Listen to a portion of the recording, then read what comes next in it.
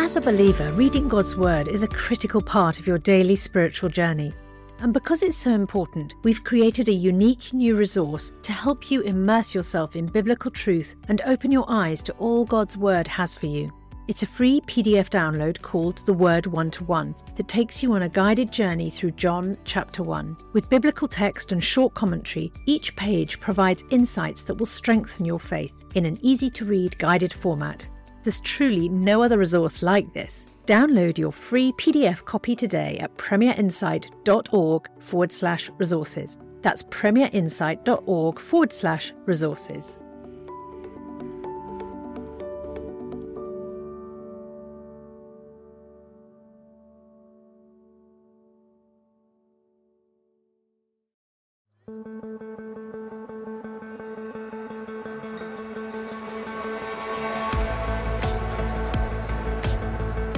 Hello and welcome to Unbelievable, the show that aims to get Christians and non-Christians thinking about the topics that really matter to all of us.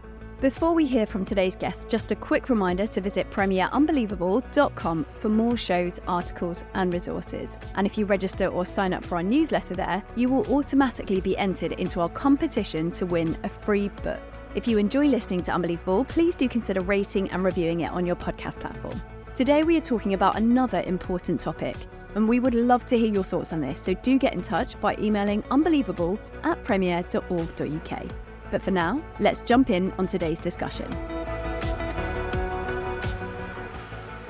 Hello and welcome to Unbelievable. Today we're going to be talking about God, sexuality, and the church.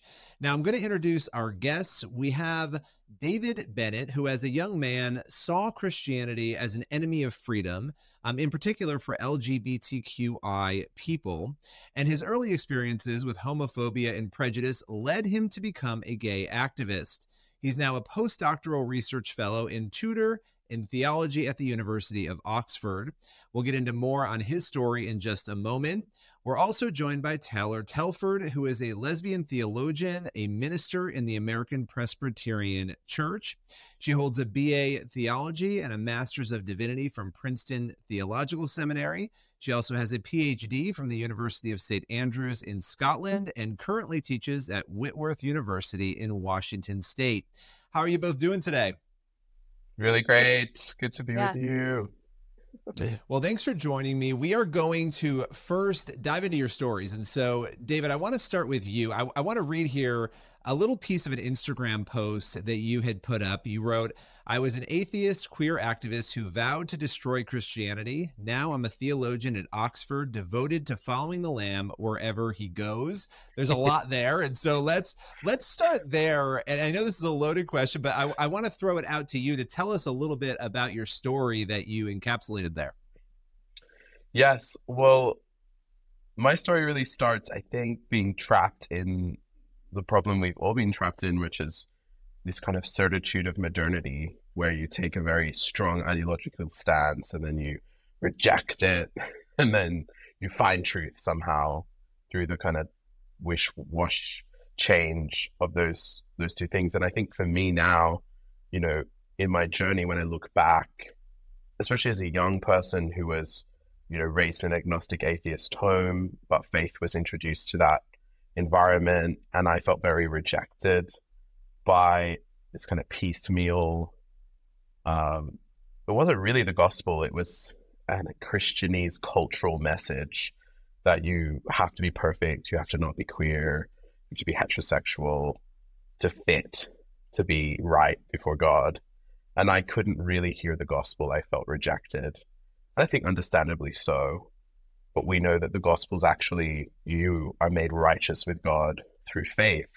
But I couldn't see that because I was in the wrestle of the mystery of sexuality. And that is such deep mystery in it. It's like Werner Heisenberg, there's a paraphrase of what he said once, which is that, you know, when I take the first gulp of the glass of the natural sciences, it makes me an atheist. But when I drink all the way down, I find God waiting at the bottom, staring up at me. And in fact, for me, it wasn't just God or some scientific atheistic view, because sexuality is so deep. It was Christ. It was the incarnate Christ who came into that mystery and met me in a pub in the gay quarter of Sydney when that inner self-rejection had reached like a fever pitch, and I was like, I have to destroy Christianity to be free, and couldn't see the real gospel. And then the love of God broke into my life, and I was baptized with the Holy Spirit. And there was this prophecy that from my uncle who I had a debate with 3 months before that in 2008 Christmas. And in 2009 March, I was in a pub, and this young filmmaker prayed for me, and I encountered Jesus, the love of God, heard the voice of God, and was never the same.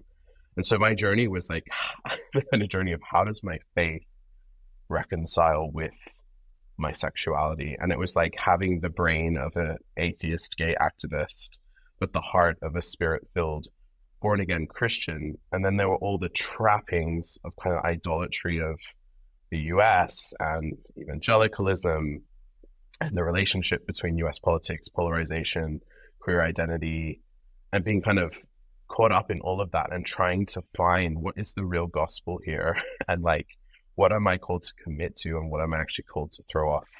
This is not okay. And that's when I came to meet Taylor, faithfully, one day in a master's seminar at the the University of St. Andrews.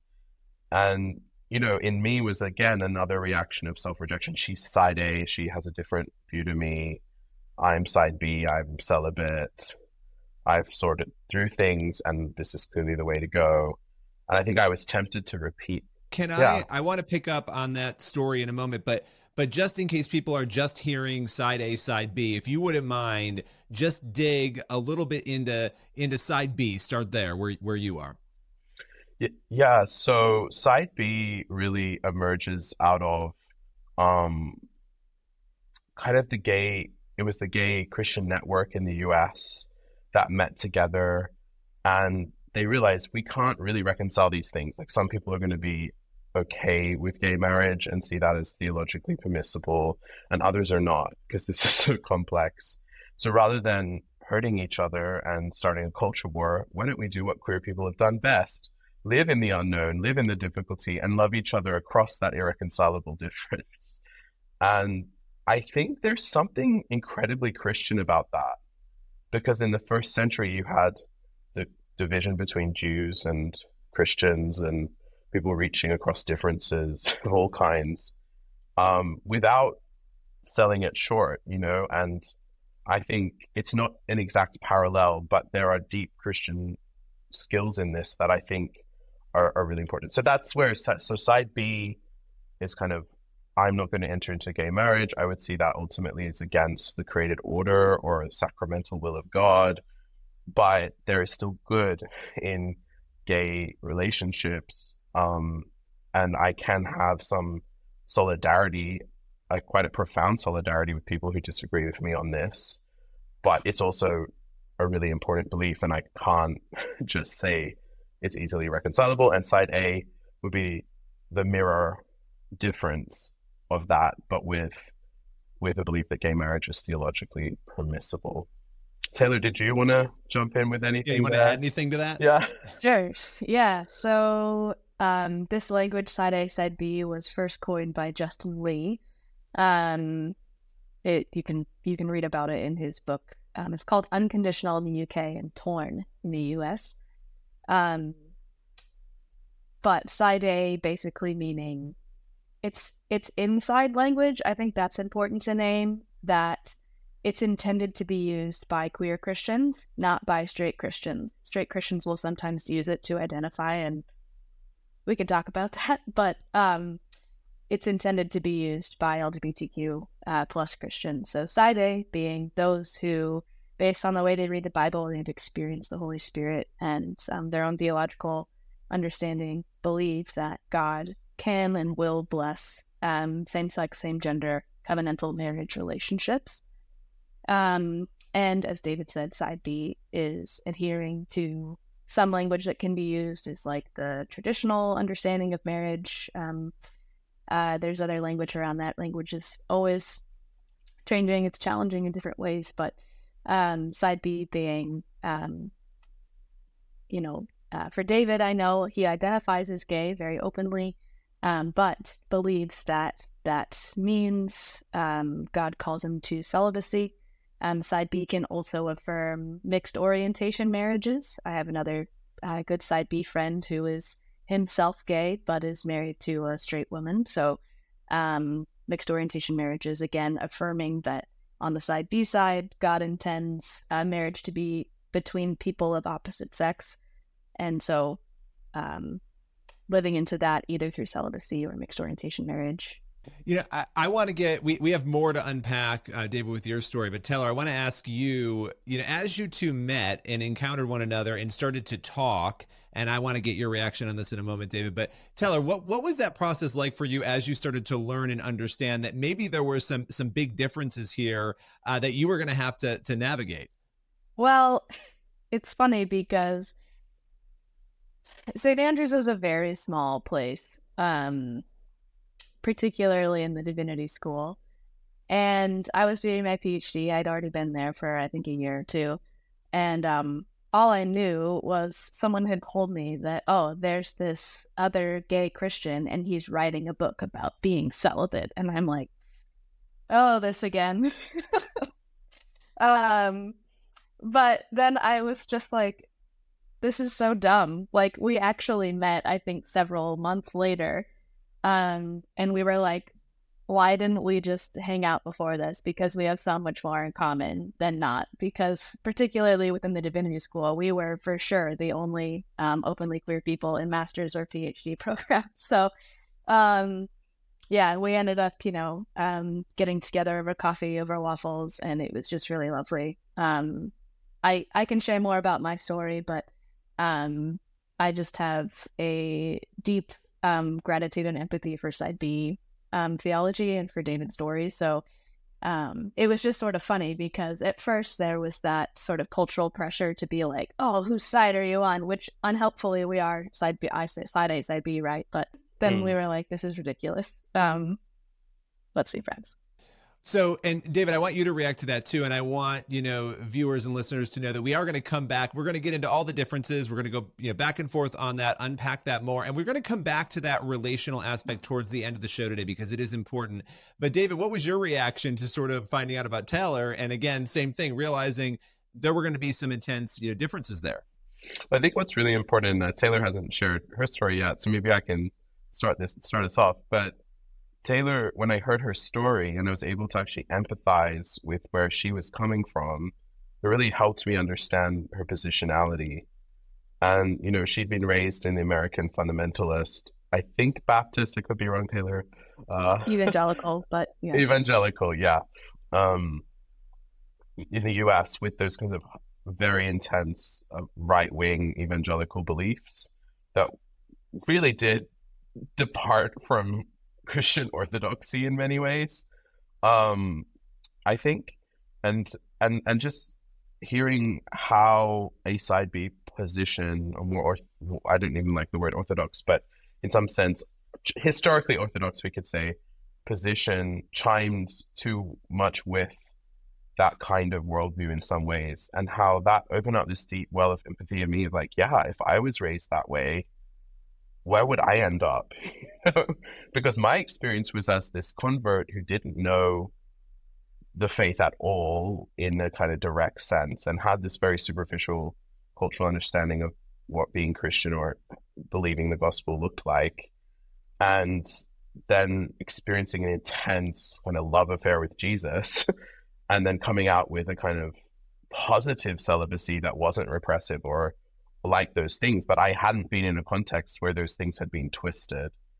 And I that opened up my heart to Taylor and was like, wow, I just honor that because I understand it. It's like a mirror to me. And there was something always in my body that responded. I think there's something about the body in this that's very deep, and I don't even know how to articulate it. It often brings me to tears, but there was this sense of carrying one another or mutually identifying with each other across difference and having this solidarity across that difference that was really beautiful. And Taylor, I think you felt that for me quite deeply as well. And Taylor ended up editing my book, and that's why it's a good book, because you edited it. But anyway, Taylor, I'm going to stop. Maybe you could tell more of your story, Billy, and you could lead us there. Maybe. Yeah. Well, I mean, juxtaposing your experiences, David, you growing up the way that you did in sort of that agnostic initially sort of environment, and then Taylor, you growing up in this faith environment that I would imagine you have landed quite differently in some ways from where you were growing up. Take us through that, because it is fascinating. Yeah, that is one thing that is so lovely about David and my friendship and our stories, is that like our origins are they're almost opposite. And it allows for a lot of sort of intersection in our understanding. But for me, as David noted, yes, I grew up in a sort of generally conservative household that became kind of a Christian household. I started attending an evangelical church in middle school, and so that was deeply formational in my faith. And for those of you who don't know, in American evangelicalism, there's just a lot of sort of unhelpful entwining of sex and sexuality with sort of this purity culture and faith in conservative American Christianity that is, I think, pretty unhealthy. And so, yeah, I grew up in a place that, though, was deeply committed to Christ, was committed to the Bible, and very thankful for the proficiency I have in the Bible because of my evangelical upbringing. But, there was not a lot of space to think about sex and sexuality outside of heteronormativity, nor even within heteronormativity in a very healthy way. It was a lot of shame, a lot of hiding, a lot of, not super great stuff. And as I, continued to grow up in college, I started to sort of understand that I interacted in the world in a different way. I started to realize that I was attracted to women, and that was deeply painful because the only theological narrative I'd been given was that I was a deviant, I was an aberration, I was an abomination. And I just couldn't understand why God would do this. And I had no structure, no support to be able to untangle that in a healthy, theologically robust way. And I will say I did have lovely friends and mentors whom I was able to speak with, who were more conservative on this, who basically told me that this was my cross to bear. And I came to the understanding that, well, based on how I read the Bible and how my, theological mentors read the Bible, like, I have to be single and celibate for the rest of my life. So I did come to a side B position, and it took several years to sort of come to terms with that. But what changed for me was while I was doing my master's degree, I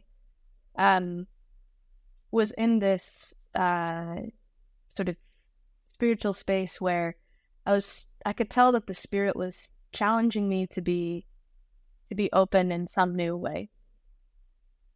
And what was spoken to me was, your adherence to celibacy, your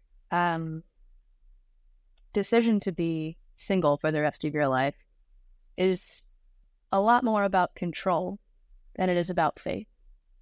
There's a sense in which you are guarding yourself from God by shutting yourself off from this question in this way. And so, honestly, the way that my journey from being side B to side A was mostly just in the prompting of the Holy Spirit saying, like, maybe just be open, maybe just be curious, maybe there is something else here. And at the time, I also had a number of friends and other mentors who were side A affirming, either queer Christians or not queer Christians, who were advocating for the affirmation of same-sex marriage. And so really, it was sort of course, with wrestling and reading through the Bible and these sorts of things in community, but also just that prompting of the Spirit. And I think there's resonance there between David and my story. And I think it's so important to keep in mind when you're thinking about why a queer person understands the way they are. It's always so complex, and so much of it also comes down not only to how do you read the Bible and why, but like how have you encountered God in your story, and how has that also shaped those things as well. So I'll stop there, but there's sort of like a window into that particular transition in my own experience. Well, and that's really sort of the sticking point here. One of the issues, right? One of the differences is this idea of being celibate. And I have some questions about that for you, David. But is there anything there with what Taylor just said that you want to react to or respond to? Yeah, well, a lot of my studies have brought me into the figure of Augustine, who is extremely important basically for every branch of Christianity and faith, because he's one of the geniuses of the church and of understanding the gospel. And he says, we're all pilgrims on our way. We're all facing the mystery of this existence together. And some of us have been oriented by the love of God.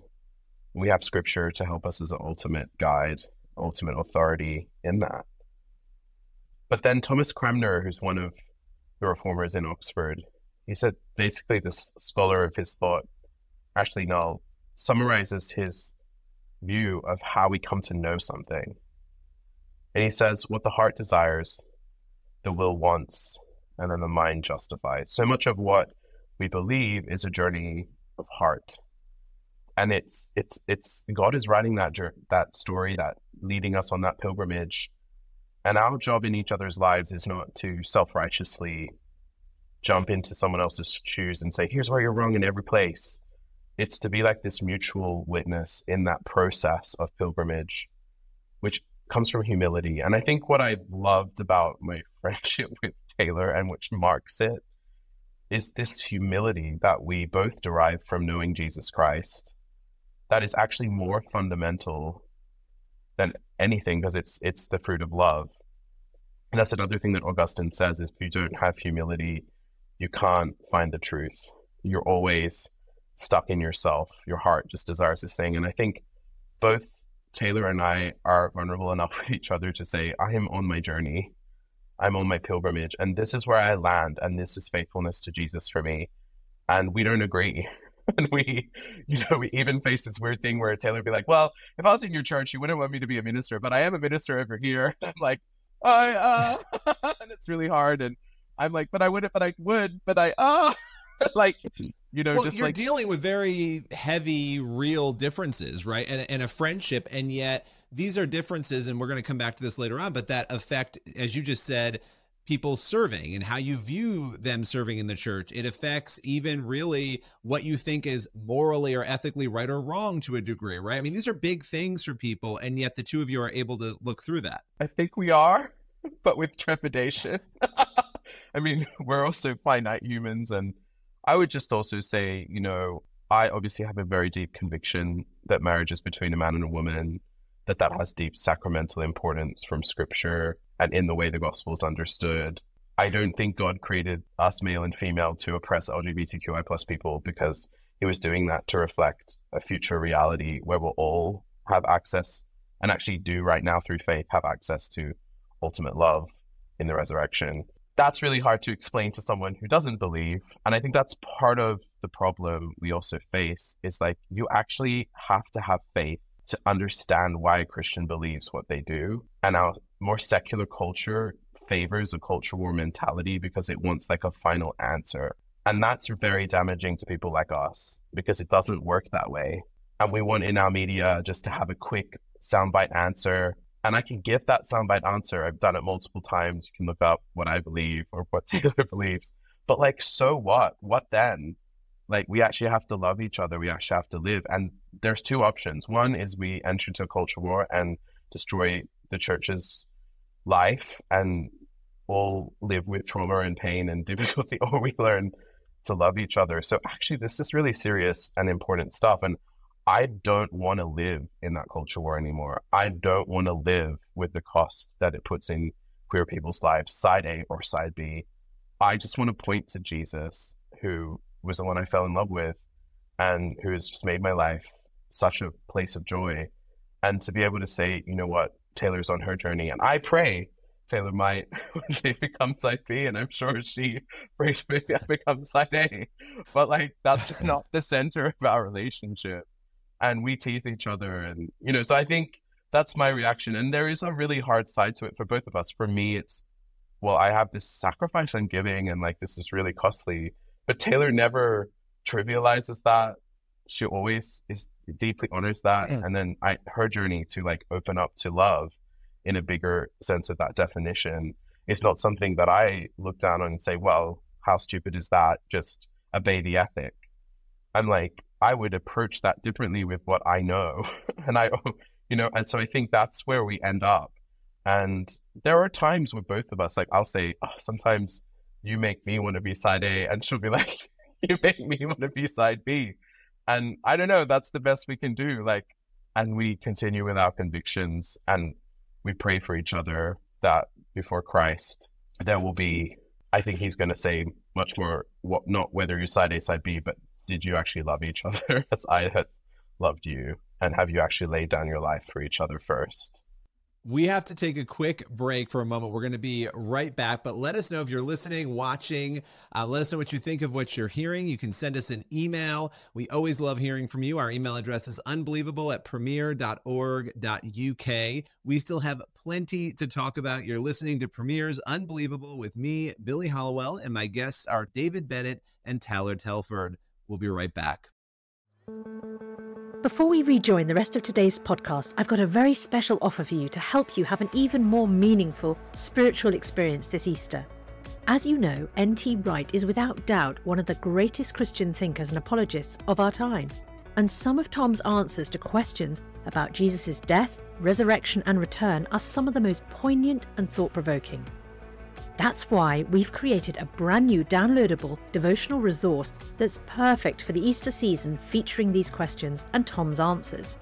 This 5-day devotional journey titled Jesus' Death, Resurrection and Return is only available to friends like you as our thanks for your gift today. And remember, your support is truly critical to help keep resources and podcasts like Ask N.T. Wright Anything and Unbelievable going strong, because this ministry is completely funded by friends like you. So please give the very best gift you can today, and make sure to download your copy of Jesus' Death, Resurrection and Return devotional at premierinsight.org/Unbelievable Show. That's premierinsight.org/Unbelievable Show. Thank you.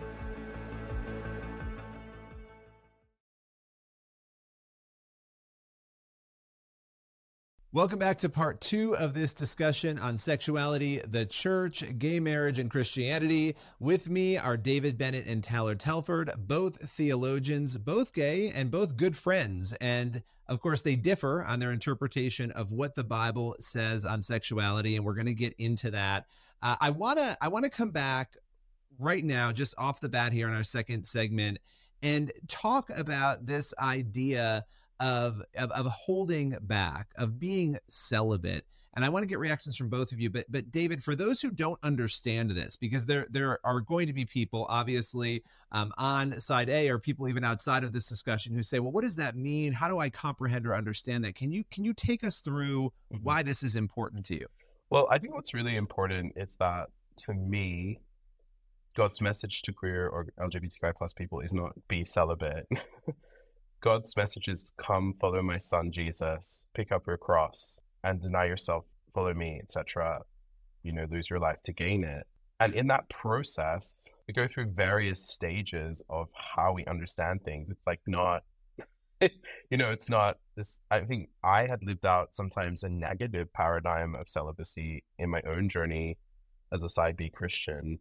And I needed God to come in and show me the path of healthy celibacy that wasn't repressive, but was about this fullness that I'd received. And, you could say something like, I fast, so because I'm going to eventually feast, because I knew like this was a positively driven celibacy that wasn't repressing myself And that when I saw an attractive person, I would say, thanks God for creating them. They're really attractive.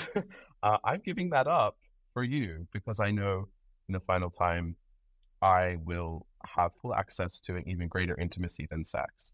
So for me, it's much of a muchness if I'm married or not, in the way I want to be. And maybe God will give me also this other option of a mixed orientation marriage. So that's my view as a side B Christian, is to come against both bad marriage and bad celibacy, that the problem is a bad asceticism. And then even, I think, for Taylor said to me, well, being around you's helped me realize I'm complete within myself. I don't need a relationship. I could have one, which is in the way that I desire as a queer person. But, knowing you as a side B Christian has helped me in that particular area. Talking to Taylor for me has been really advantageous of what does queer identity mean? What does our gay identity mean in a gospel sense? So there's things we've learned from each other, but about the celibacy thing, I think we really mishear the gospel message. It is not, you must be celibate. It's all Christians must learn to be whole within themselves before they get married. When Paul gives the concession in 1 Corinthians 7, it's because the church is really immoral and really kind of suck. And so he's like, I give this concession not from the Lord, but from me, because you guys need it. It's like a grace, but it's not the ethic of the gospel. The ethic of the gospel is so much more beautiful, so much more deep, profound about loving God, loving each other with this love that goes beyond sex and marriage, but could involve it and for me, that has to be according to what I understand as the created or moral order. And for Taylor, that's a bit different. So that's where the fault lines of difference lie. But there's a lot that we can learn from each other in that process. That makes sense. And we have to avoid bad celibacy and bad marriage and that purity culture that can be so negative, and the liberal culture that is abusing sexuality as well. It's not just one or the other. So Tyler, as you're hearing all of that, there's a lot there, right? There's a lot of areas of agreement, but also a lot of disagreement on this. You were on a journey at one point where you said you landed on a side B personally and then moved away from that. Take us through that a little bit more and feel free to respond to some of what David said there. I know there's a lot to unpack. Sure. I want to say up front that David and I are in total agreement on we need to get clear on what we mean by celibacy in marriage. And I will often say that even as a side A queer Christian, that the progressive or liberal church's response to LGBTQ inclusion in the church is like, well, now you can just get married. That's sort of the last word. And my response to that is usually, well, thanks, but I don't really want to just participate in your idolatry. And I think that one thing David and Side B gay Christians really help us with is to see the real cost and gift of what it means to give ourselves to God completely. And that celibacy is actually something, and singleness is something I think that people of all orientations can be called to.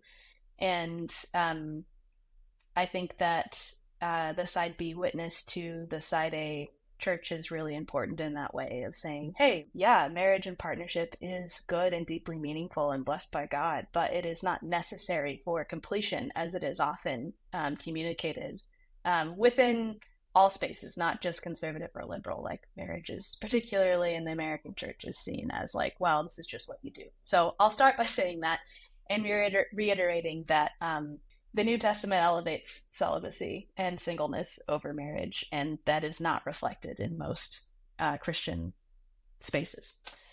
I'm not necessarily condoning that specifically, but just pointing it out. So I will say this is actually, again, where I recognize that I'm a bit of an anomaly in the Side A community, because David and I actually agree a lot on a lot of things, a lot of these things, and can see the value in our own sort of perspectives on this. And I'll say the thing that how I understand these issues Christianly is, where is God leading a person to liberation? I think that is what is the deepest piece of this. And this is why, David, I hope you know that I actually don't pray that you become side A, because I just I pray that you're you. I pray that you're Yeah. you, the person that God has made you to be. And I pray that you continue to experience the gift of God's liberating love in the way that you are so faithfully living out your calling. And I think Yeah. that is And what. to clarify, Yeah. yeah, and No, to no, you're clarify, good. so I more kind of mean it in a kind of joking sense that Yeah, there no, is absolutely. this little bit of either of us that still has this conviction Sure. and wants that to be shared. Yeah, but totally, Taylor. Thank you. I really Yeah. appreciate it. Yeah. So for me, and I also recognize as side A, in some ways, my quote umbrella in a sense can be a bit broader. I have a privilege as a side A queer Christian to be able to say yeah, David, live how you want to live. That is not quite it doesn't work as seamlessly on a side B position because the sexual ethics are different. So I recognize my privilege in that in some ways, that I can say, great. And David can say great to me, but maybe with a lowercase g. I don't know. um, Yeah, yeah, it's so the I whole. think I'll stop there. Yeah. It's the Acts 15 early church ruling that gets me of no Jewish porneia.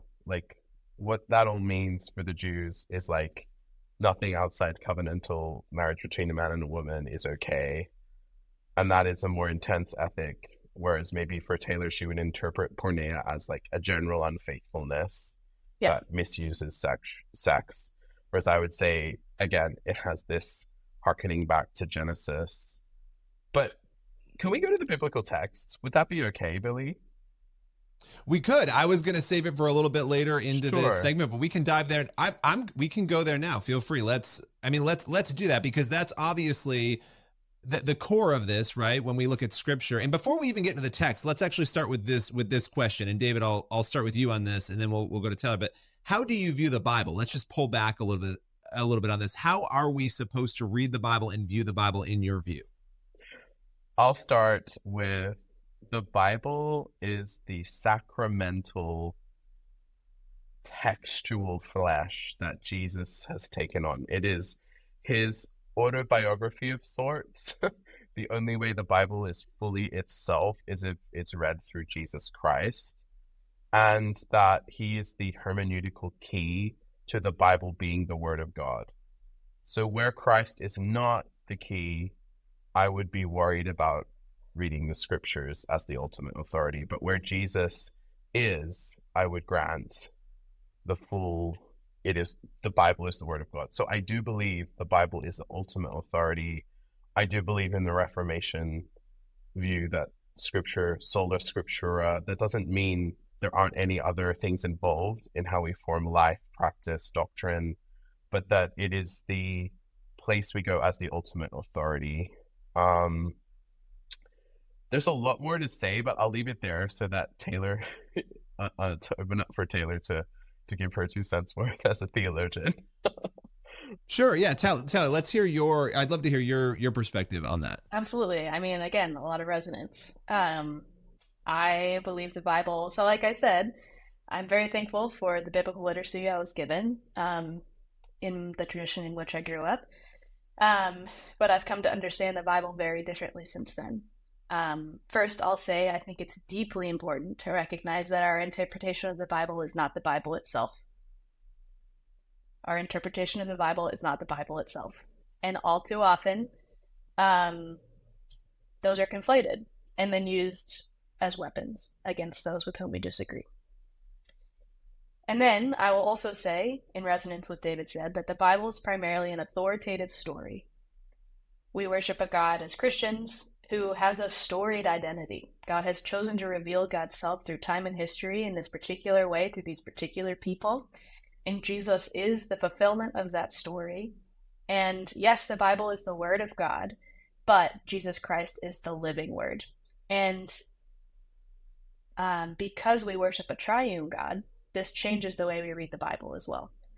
One, it means that the Bible is this vehicle through which the Holy Spirit directs us to Christ in obedience to the Father. So the Bible, as David said, is authoritative insofar as the Holy Spirit uses it to conform us to Christ, to point us to Christ in a life that is responding to the Father's love for us. And I will also say that because we worship a triune God and because the Bible itself is intentionally diverse in its voices, in its times and places, we read the Bible best when we read it with others, particularly with those who have experienced life on the margins. The Bible is not a text that's written by people who were at the center of cultural life, broadly speaking, and in the sort of worldly timeline. Yes, it was written by people of privilege within that small community for the most part, but it is a text that is read best with others in community, particularly those who are different from us. We worship a God who is diversity and unity, and I think that that should be reflected in the way we read this authoritative story and submit our lives to Christ in the Holy Spirit.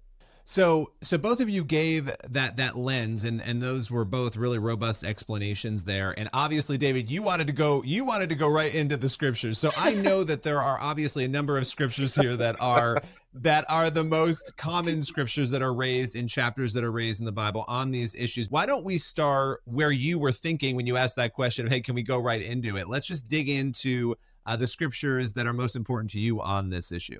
So I'm going to start back with St. Andrews. We had two professors in our divinity school, one called Douglas Campbell, the other N.T. Wright, both of whom are my personal friends, both of whom completely disagree on how Paul should be read. But I would say they've both helped me come to a very good side B ethic. What I mean by that is that N.T. Wright has affirmed the continuity between the Old and New Testament, that there is a robust Jewishness to the New Testament that must be guarded and cannot be taken away. Otherwise, we end up in heretical land. That's not okay. And then there's Douglas Campbell, who says the gospel is about this apocalyptic love that has broken into the Jewish story and delivered people out of darkness. And Paul carried that. Jesus obviously is the height and fullness of that. But we have to be that apocalyptic love that breaks in, and we have to include. And when I read Romans 1, when I came to the text with both N.T. Wright and Douglas Campbell, I saw something really incredible, that the truth of the law has been used to condemn LGBTQI+ people, and that has been a complete twisting of the gospel. Paul doesn't undermine the law in Romans 1-3. He agrees with it, but he disagrees with how it's being used by a particular group that are coming against his argument that the Gentiles are now included through faith. So what Paul gives us in Romans 1-3 is this incredible Christian ethic of radical inclusion of all people through faith, LGBTQI+, whatever it looks like. And yet this call to a holiness that doesn't throw off the law, but actually affirms its truth, that there is a male and female element to marriage, and that continues in the New Testament deposit. So that's where I end up side B, but I get there through the gospel message of you are made right with Christ, not because you could ever live up to the law, but precisely because you never could. And Christ is the greater righteousness that we all need, gay or straight, all humanity. And therefore, that gives us the love that makes our desire to live morally, according to Jewish kind of ethic of sexuality, not make that a law again in the sense Paul talks about, but into a new law that's spirit-breathed and written on our hearts. To be celibate springs there for me. And then I don't read from the Old Testament through to and try to put that on the New Testament. I read from the resurrection to the garden, and I go from the resurrected Christ as the ultimate humanity and explain the Genesis account from that basis. So I'm not trying to fit this heteronormativity that I've read in a fallen way from Genesis from like my own lens, but how does Jesus come and re-enchant that Genesis created order reality in the sacrament of marriage, but also in celibacy?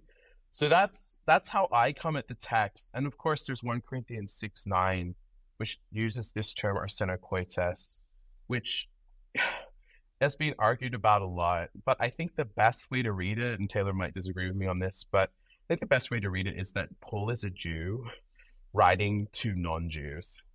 And he's writing in Greek, but he's thinking in a Jewish way. That's really hard to get your head around as 21st century Westerner. But he is trying to translate the Jewish ethic to the Gentiles. With the law, it's clear that like there's no same-sex activity allowed, and that same-sex activity goes against the created order. And he's trying to translate that as arsena coites. I think that's pretty clear. And then we see that backed up by Acts 15, where they say no porneia. And to a Jewish mind, it would have been pretty clear, that involves same-sex activity. Because that was the argument the Jewish legalists were using against Paul to try and say his argument that the Gentiles are now included cannot be correct, that the Gentiles have to live according to the law. So that's kind of my very quick summary of how I end up affirming, that marriage is between a man and woman and not taking a side A position. However, the weakness in my argument and the thing I wrestle with is the lives of LGBTQIA plus people, and that's a really hard thing for us. So you're saying to me, David, my desire goes against the created order in a way that straight people's desire does not. Where does that put me? And that is a hard question to answer from the more side B or traditional historical ethic. My answer to that is a passage in Isaiah 56, where Jesus calls himself kind of like a king, a eunuch for the sake of the kingdom. There's like this echo between that text in the Old Testament where God says to the eunuchs, the people who can't have sex and marriage easily, who are single or celibate, if you obey my commands and live according to my Sabbaths, I will give a name and a memorial in my house that is better than sons and daughters. That means being even better than being heterosexual, the thing you could do when you're heterosexual, or, I'll give you a better name than that. I will give you an eternal name that shall not be cut off. And at that point, I start to see God's response to that problem for me. It doesn't solve it. It doesn't make it easy. But I see that God promises this hope for people like me who do grant, yes, my desire is somehow specially misaligned with the created order. That puts me in a very hard position. It doesn't mean I can't meet an opposite sex partner one day. There's a second part that's difficult with my view, which is transgender questions, but I think I'm going to leave that for later. That's another episode. Thing. But I wanted to bring that all in there. So Taylor, you can then jump into your Taylor, I'd love to hear your reaction now, because obviously again there's a lot there, but would love to hear your response to that. Thanks, Billy. I deeply appreciate that David reads backwards in a sense, because most quote unquote traditional readings read forwards, and I think we as Christians we need to do it differently. And so I also read backwards in a sense. And I think David and I would agree on some points where we know the Bible actually isn't talking about homosexuality in the sense of like committed, caring partners like Sodom and Gomorrah. This is not a story about that, just to be clear.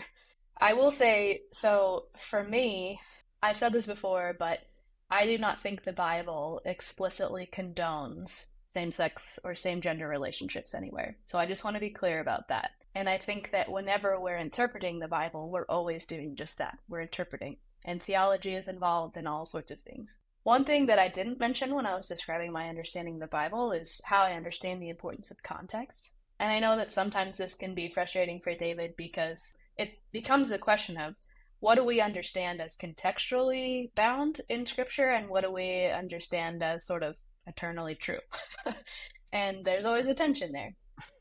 So for me, just riffing on what the text that David has mentioned, when I read backwards, I would lean more into the promise of the eunuchs, the people who are outside the sex and gender binary, which, by the way, people in the ancient world and in the time of Christ would have been much more familiar and comfortable talking about knowing, interacting with people outside the sex and gender binary than we are today. There's a lot there.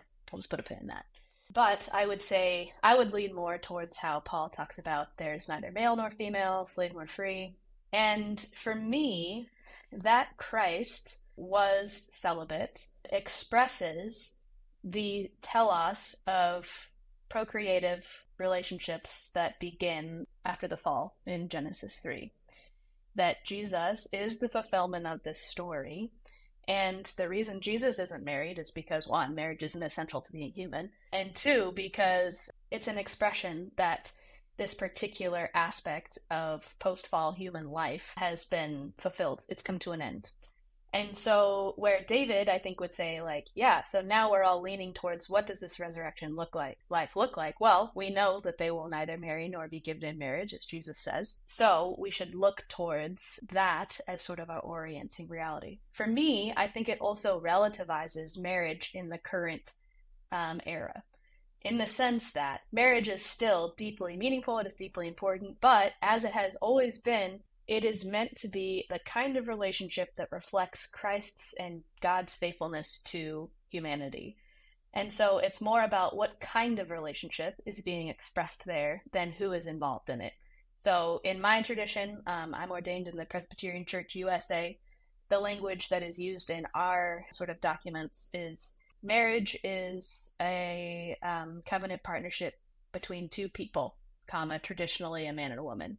And so for me, it's more of a question of, well, what kind of relationship is marriage? And we see there are lots of different kinds of marriages throughout the Bible, some that we would definitely not like David and the harem. I mean, not you, David, King David. The other David. Yeah, but not that David in my life. Yeah, right. Just to be clear. And that's not to say, like, well, we should just relativize everything, but just to say, like, okay, what is a way that this kind of relationship can be reflected in the context in which the Spirit is showing up where we are now? And for me, that the eunuchs are included, that sort of the procreative aspect of marriage has been fulfilled in Christ, that we live in an era where same-sex, same-gender relationships very much reflect this kind of covenant faithfulness and can reflect that and participate in it, and is also like temporal. We are all not going to be married in the time to come. For me, that relativizes sort of that aspect of marriage in the current era. So that's like, I think I'll stop there. But just again to summarize, like, again, the way David and I read scripture is actually, there's a lot of overlap. There are these very key differences, but again, it's this question of, for me, of looking at the scriptures in context, looking at what Christ means as we look at that then and now. Yeah, and I think what's fascinating, just quickly, for me, is I also affirm the relativization of procreation and marriage. I believe that the created order and the sexual difference has been vindicated and affirmed by the resurrection at the same time. So there's this kind of double movement in my ethics. So that's just that really is probably one of the big differences, which is very subtle. It might seem very subtle to some people, very nuanced, but yeah, that's where we draw the line, but yeah, we get almost to the same place and yet come to quite different conclusions. Well, we are going to pick it back up in just a moment. We're going to take a quick break. If you want more from Unbelievable, you can sign up for our newsletter. And if you sign up, you'll be entered for a chance to win this month's book prize. You can let us know who has convinced you in this debate so far by emailing us at unbelievable@premier.org.uk. And we'll be back in just a moment. You're listening to Unbelievable, the show that gets Christians and non-Christians thinking about the topics that matter to all of us. Welcome back to the final part of our discussion and debate today. My guests are Tyler Telford and David Bennett. We just unpacked quite a bit in that last segment, and there's so many places we can go. But I want to actually, and then you'll have a chance for final thoughts. I want to talk about the fact that the two of you are here. You've done this before. You have a friendship outside of this, and you're talking, as we were saying earlier, about things that are very difficult. They get to the heart of who a person is, what a person believes. What is it like? And I'll start with you, David, to have these arguments and debates with somebody you admire and deeply respect, while at the same time, and I don't want to put words in your mouth, believing that on the ethics and the morals and the values, that she's wrong on some of this. What is it like for you to navigate that? It's really hard. Being gay is really hard, but it's also a real gift. I think that's how I describe it. It's really hard, but it's such a gift. You know, when God became human, he experienced what it was like for us. And I just come back to that. There's something so deep there of who God is, that he reaches into another person's experience that he doesn't agree with all the time, and who might even be classified as his enemy, and identifies with them. There is nothing better than that. Philosophically, theologically, ethically. It is the height of what we can know as human beings. And what I try to do with Taylor in the difficulty of that is imitate my God, who I have given everything for, want to give everything for. Sometimes, you know, we have our days, don't we? But I desire to love Taylor in the way that God has loved Taylor through Jesus. And that's what I come back to. And it's not easy, and it's hard. And there are times where I'm like, am I compromising my holiness? Or at times where I'm like, am I compromising my inclusion? And I come back to, actually, the end point for us in our current reality is a positionality of saying, I am not going to compromise holiness, but I am not going to compromise inclusion.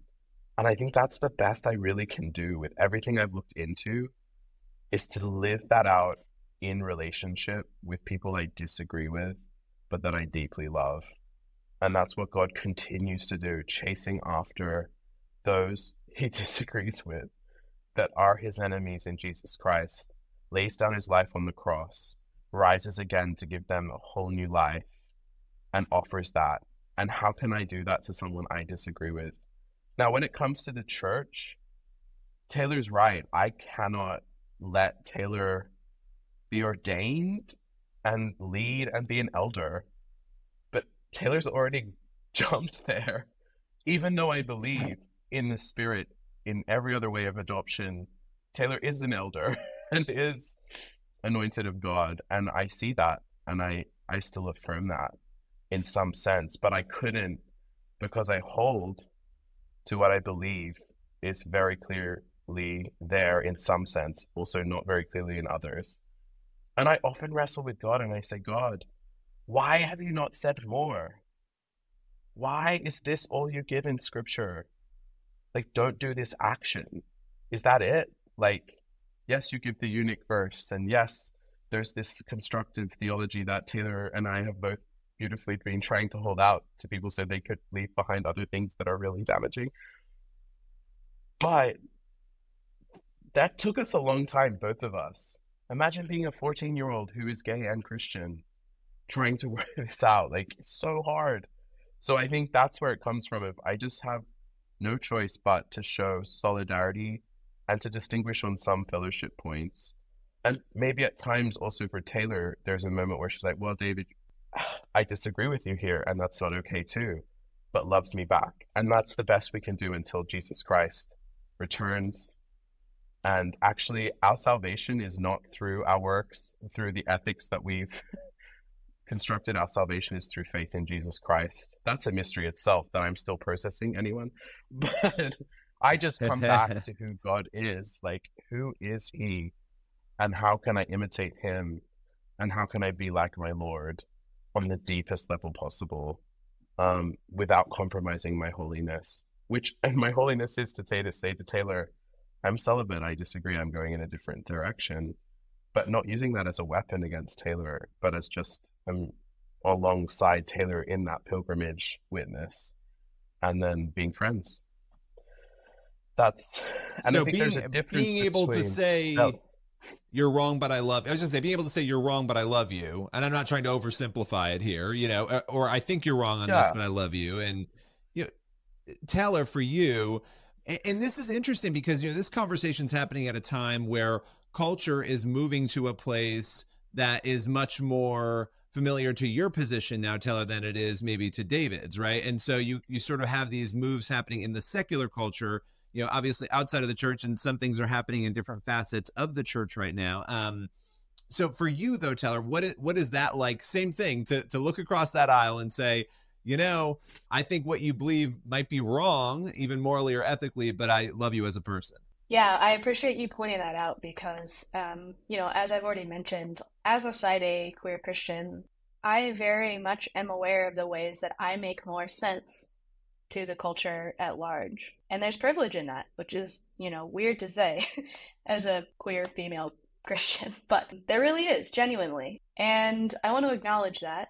I also want to say that because of that, I hope David, that I often feel like I am in some way an apologist for your position. Truly. Like, I find it very important to try and describe and make sense for those that don't understand why someone would choose to live the way you live. And I do that because I know that you, David, you carry a heavy burden in the sense that people on the progressive side will reject you because they don't understand you, and people on the conservative side will as well because they don't understand why you'd identify as gay.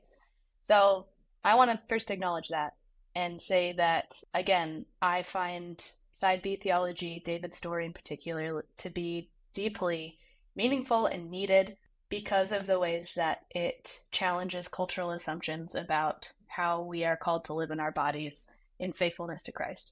I also will say that for me, a text that's been so helpful just in orienting my own experience and conversations around this is Romans 14 and 15. For those who are unfamiliar, Romans is, of course, this beautiful theological treatise. In a lot of ways, it's actually leading up to this practical question that Paul is addressing in Romans 14 and 15 of what do we do with these believers in Rome, those who presumably are Jewish believers who think they can only worship on particular days, eat particular food, and the Gentile believers who, because of the freedom they experience in Christ, believe they can eat anything and worship on any day. So again, two very different embodied ways of living faithfully as followers of Christ. And instead of Paul coming in and saying, like, you're right and you're wrong, get over it, he says, welcome one another as Christ has welcomed you. Do not come together to quarrel and be in conflict over your opinions, but instead look and see, how are your siblings in Christ doing these things? Are they doing them in gratitude to God and in gratitude to one another, for one another? Well, then they're being faithful. And so there's this way in which, these believers in Rome are saying, which way is the right way? Which way is the faithful way? And Paul says, it's the way that you're faithful that matters. You're both living faithfully. What's important is that you recognize you belong to Jesus. And that has to be the anchor point. And so for me, I recognize that there is more space in my theology and ethics for side A, side B positions.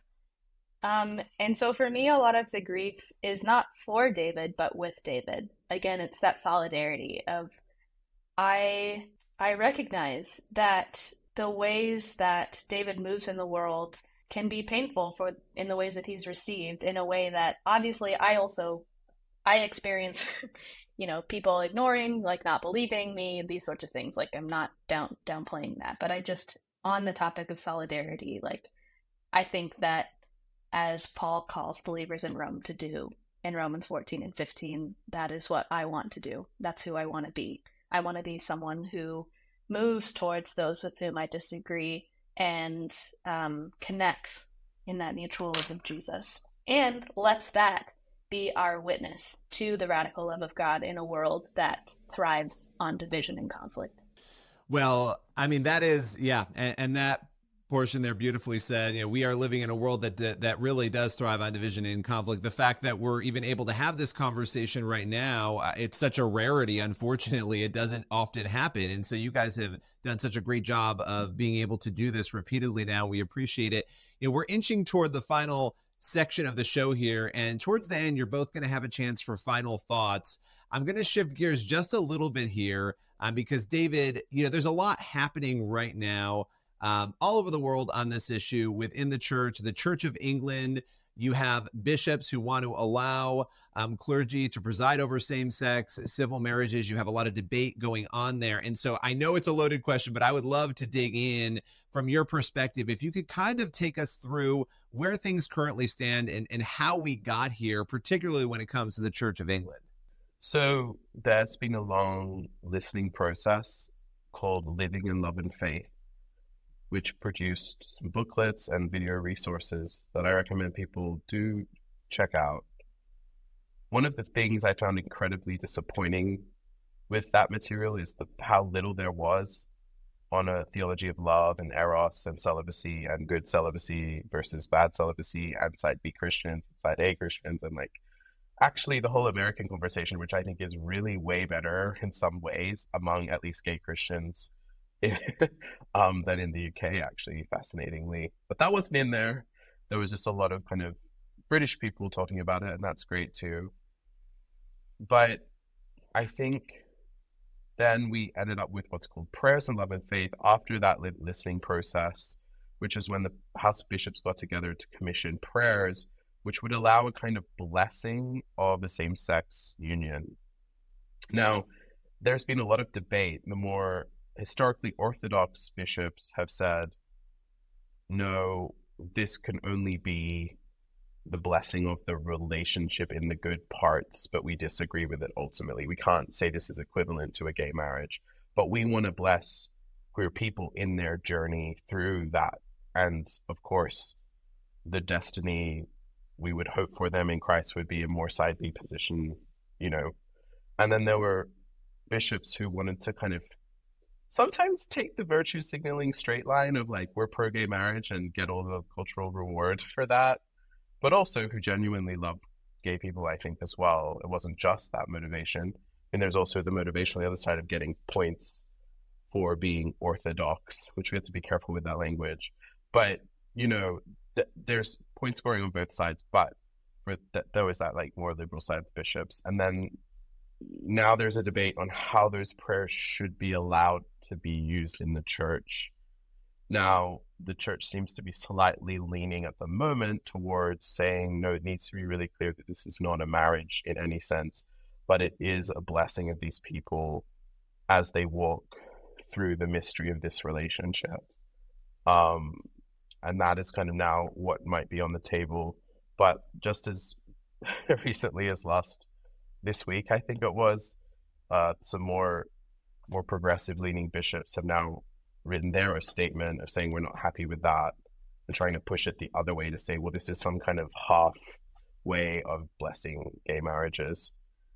So it's a typical via media approach, finding the via media that Anglicanism has tried to find between all sorts of religion and cultural warring. And in one sense, I want to be in a church with people I disagree with on these questions, but I, at the same time, can't agree with a doctrinal change or an ethical practice that would contradict the doctrine of the church. So that's really hard, but I believe in very generous pastoral accommodation to people who disagree, and I don't want them to necessarily have to leave the church, because that is the nature of the Church of England. It has always tried to do this. And there's problems with that and limitations with that, but there's also a beauty to it. I also am connected to Pentecostal communities that have a very different approach and would be much more, cut that off and go this way. And that's because they have a different way of understanding the church. So that's all to say, we are on the precipice of kind of a direction, and we're waiting for that to happen at the moment. Yeah. Now, Taylor, we're going to move into final thoughts in a moment here and closing remarks. Is there anything you want to add to that? Because I know these are obviously, again, issues you're both going to have very different views on how this should go and what's currently going on. But I wanted to throw it to you on that. Yeah, I think for me, so, I'm in a very different context, but my particular tradition, the PCUSA, while as a body has made the space to affirm gay marriages, the ordination of LGBTQ people, it still has this aspect in its constitution called the Freedom of Conscience Clause, which I really appreciate, because what it does is it basically allows us to recognize that there are things that are central and essential, but there are also secondary things that, while important, we can disagree on and still remain in full communion. And I think that, to me, is so key. The hardest part about this, I've talked about this with David, I've talked about it with my other side B friends, particularly one who's also a pastor, is what do we do with policy? How do we create communities that make space? Can we make communities that create space for both side A and side B in a meaningful way? And I think at the moment, still trying to answer that question, but I know for me, one thing that I think would have been so helpful for me as a young queer Christian just in so much pain is having Christians acknowledge that, hey, here's where we stand on this. We recognize the humanity of LGBTQ people, that they are as beloved as any of us by God. This is what we believe about sexual ethics as we read the Bible. But you know what?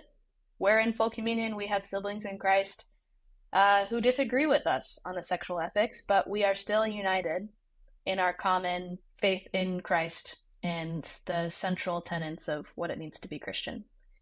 And so I think for me, obviously in a different context, reflecting back on my own story, for queer Christians, I think it's so important to give them the awareness that there are various ways of being faithful in our embodiments in this way, and providing the space for folks to enter into that questioning, that journey, that pilgrimage with curiosity and openness and attentiveness and in community, and saying, hey, how did you come to understand where you're at? How are you reading this?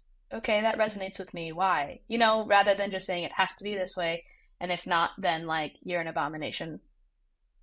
It feels pretty low bar, but I think that's what I'd like to add.